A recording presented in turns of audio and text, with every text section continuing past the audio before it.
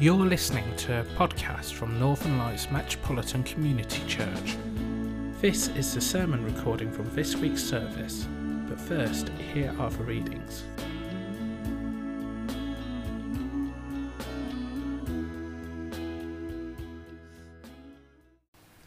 How Samuel was called.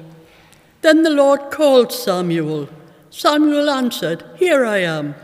And he ran to Eli and said, "Here I am, you called me." But Eli said, "I did not call. Go back and lie down." So he went and lay down. Again the Lord called, "Samuel." And Samuel got up and went to Eli and said, "Here I am, you called me." "My son," Eli said, "I did not call. Go back and lie down." Now Samuel did not yet know the Lord. The word of the Lord had not been yet revealed to him. A third time the Lord called, "Samuel." And Samuel got up and went to Eli and said, "Here I am, you called me." Then Eli realized that the Lord was calling the boy. So Eli told Samuel, "Go and lie down, and if he calls you, say, 'Speak, Lord, for your servant is listening.'" So Samuel went and lay down in his place. Then the Lord came and stood there, calling as at other times, "Samuel, Samuel." Then Samuel said, "Speak, for your servant is listening." This is the word of the Lord. The Gospel reading is from Luke chapter 8. While a large crowd was gathering and people were coming to Jesus from town after town, he told this parable.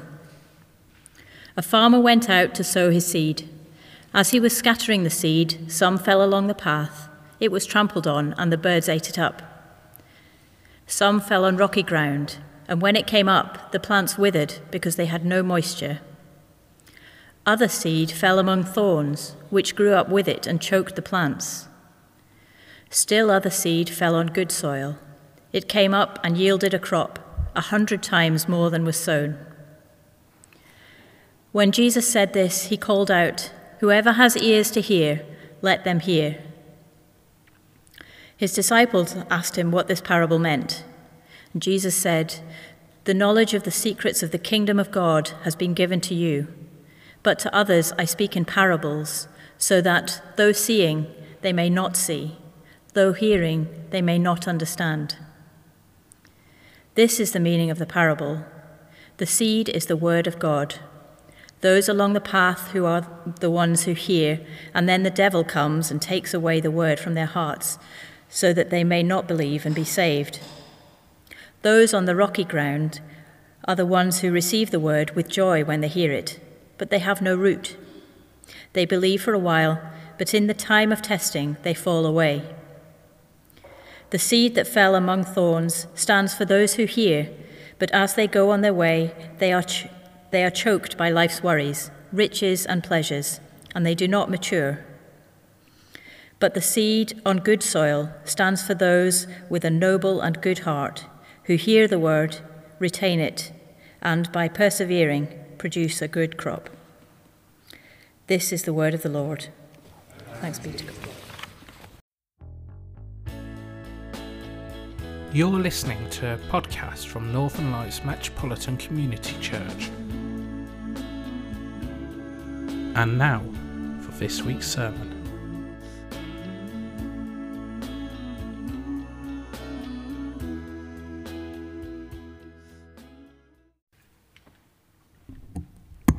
Evening, everyone. Just listening to the gospel there, I was reminded of a time when I was preaching to an organisation called Young Christian Workers, and the church was full from across the country of young people seeking to live their Christian faith. And I was preaching on this gospel, and I got to the very end, and I just said to them, "I want you to leave this church, and I want you to go out and sow your seed as far and as wide as possible." The leader of the youth group just looked at me and just went, Let's pray for the guidance of the Holy Spirit. Lord, guide my words tonight.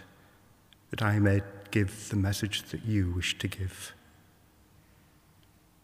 In grace, touch the ears of all here, that they may hear the special message you have for each and every one of them. Amen. When I was first meeting everyone, I started to share something of my background. I'm from quite a small family in Hartlepool. We lived quite a simple, easy life, and I was quite a naive person. So when I went to Ushaw, it was a whole new experience. I was meeting young men from all over the country who had a real lived faith, and I'd never met that before. I'd never experienced it. The church I went to was full of older people, and young people were few and far between.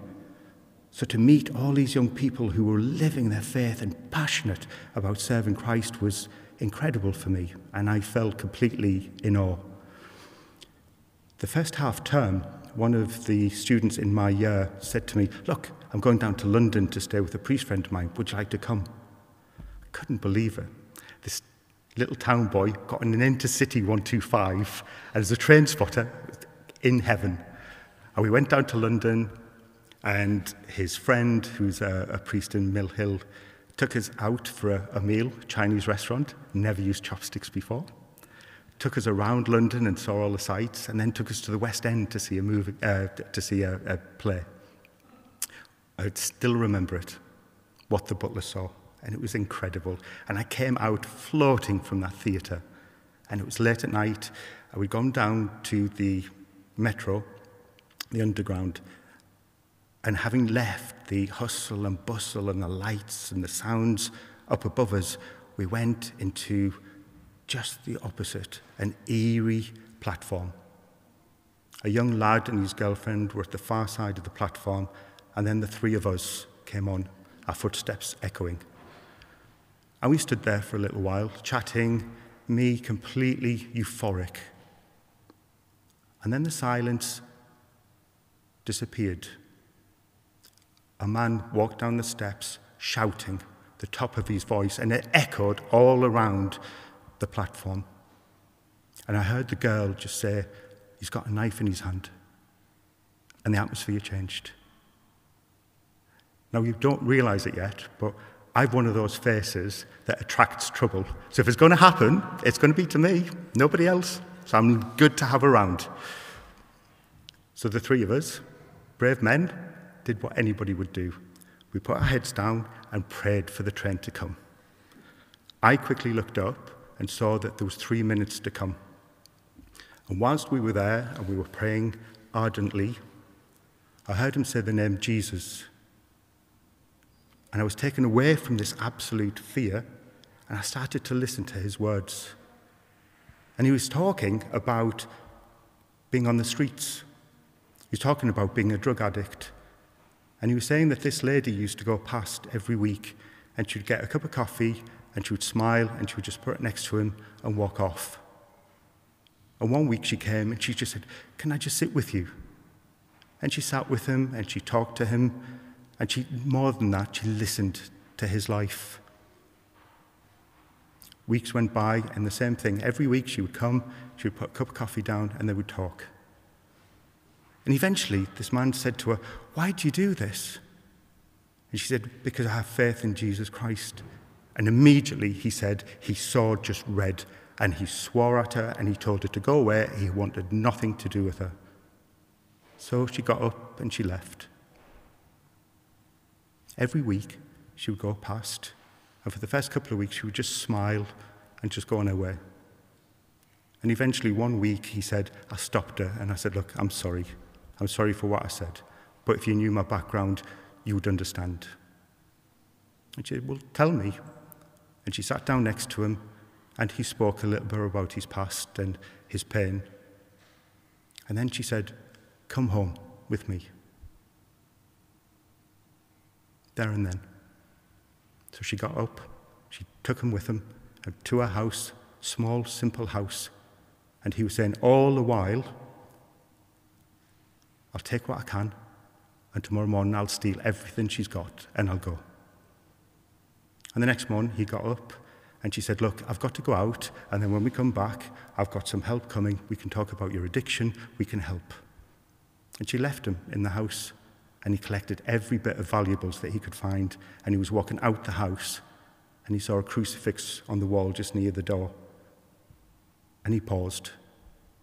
And then he said, I'll steal from it tomorrow.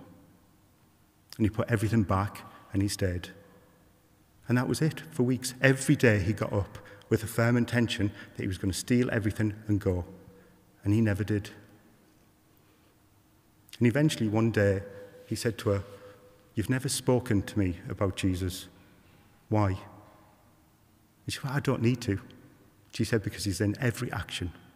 And she said, let me tell you my faith story. And just then, two things happened.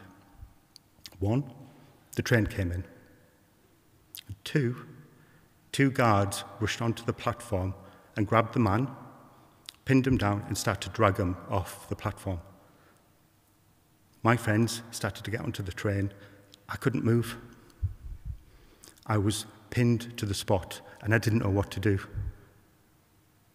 All I could do was turn around, and he was being dragged past me, and actually the knife in his hand had been a Bible with a great big silver cross on it. And I just whispered to him, well done. And the next thing, he changed my life. Because he just looked up and he said, brother. And it was like meeting a long-lost relative after 20 years. And he'd gone. I got onto the train, a changed person. Now, why am I sharing that tonight? When we begin to think about the ministry of Reader. In fact, I'm not going to tell you. What I'd like you to do for just a couple of minutes is turn to somebody nearby, twos, threes, and just think about it and just talk about why I'm sharing that. Why is that story so significant for tonight? Just 2 minutes. Okay, can I ask you to, if anybody's got any ideas, could you... Lily shouts at me at the end of this because there's no walking mic for it to be recorded for the podcast. So as you say something, I'm going to try and repeat it so people can hear it at home. Does anybody have an idea? Ronnie, I think it's God wanting you to encounter that person. That's the difference where it's saying there's a reason why you have to meet that person. So it's about meeting that person, okay? It's valid. Anybody else? Who were the important people in that? You were the important person. I wasn't. Troy was saying that I was the important person. I wasn't. I was just a witness. Blessed witness, but just a witness. Somebody else. Who was the key person in that whole encounter? The woman. Why the woman?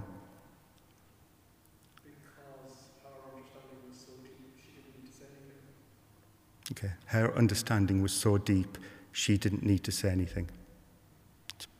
Okay, it's beautiful. Anybody else? She practiced her faith, so she took the way that she felt she could serve others, and she just did it without needing to talk about the scripture, and without needing to talk about why she was doing it. She just lived her life. She lived her faith, she lived her love, and she expressed the scripture without ever needing to mention it. Anybody else? There's also that resistance to calling as well that took, but God was still there, still working. I think that's something which fits in. So the resistance to calling, and yet God is still working there underneath it all. I wanted to share it tonight, particularly when we start to think of the ministry of Reader, because so often we wait until the last second and then we rush into church, just as Charlotte was saying, and then say, could you read this? And then people get up, read it, and are glad to sit down. And yet it's the living word of God. It's our history, it's our presence, it's the celebration of our call to salvation. And we give it so little attention. But it's more than just standing up in church and reading a scripture passage, just like Emma shared. Our calling as Christians, in our baptism, we are called to be prophets. And a prophet isn't just a fortune teller speaking about the future. It's somebody who interprets the word of God and speaks it today. So even when we read the Old Testament, the prophets were of their time, speaking to the people of their time. That lady who met that man was a living scripture. Because the Bible doesn't end with Revelation. The Acts of the Apostles continues today with us, with every act that we do in Jesus' name continues. Her faith risked everything. She took a stranger into our house who was going to abuse her hospitality. She was living the word of God. And thankfully, it paid off, because for many of us, we've done that and it hasn't, and people have stolen from us. And yet, despite the resistance to call, even the people who let us down, the seeds that Jesus speaks about in the gospel are planted. We don't know when they'll come to fruition, but in faith we trust that they're going to. So tonight I'm inviting every one of you to think about that calling to be a prophet, the calling to the ministry of reader. And at the end of the service, there's some sheets at the back for you to put your names down, but also there will be a day on the 21st where we reflect on that, and you'll be commissioned into the ministry of reader.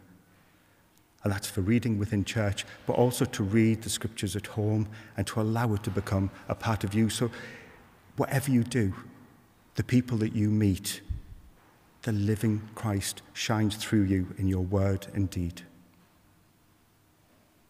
So let's take a moment just to ask the Lord to bless us. As we sang in our hymn, Here I Am, Lord, that we have the courage to say yes to God's calling.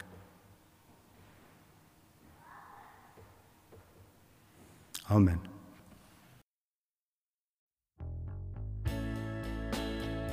Thank you for listening to this podcast from Northern Lights Metropolitan Community Church.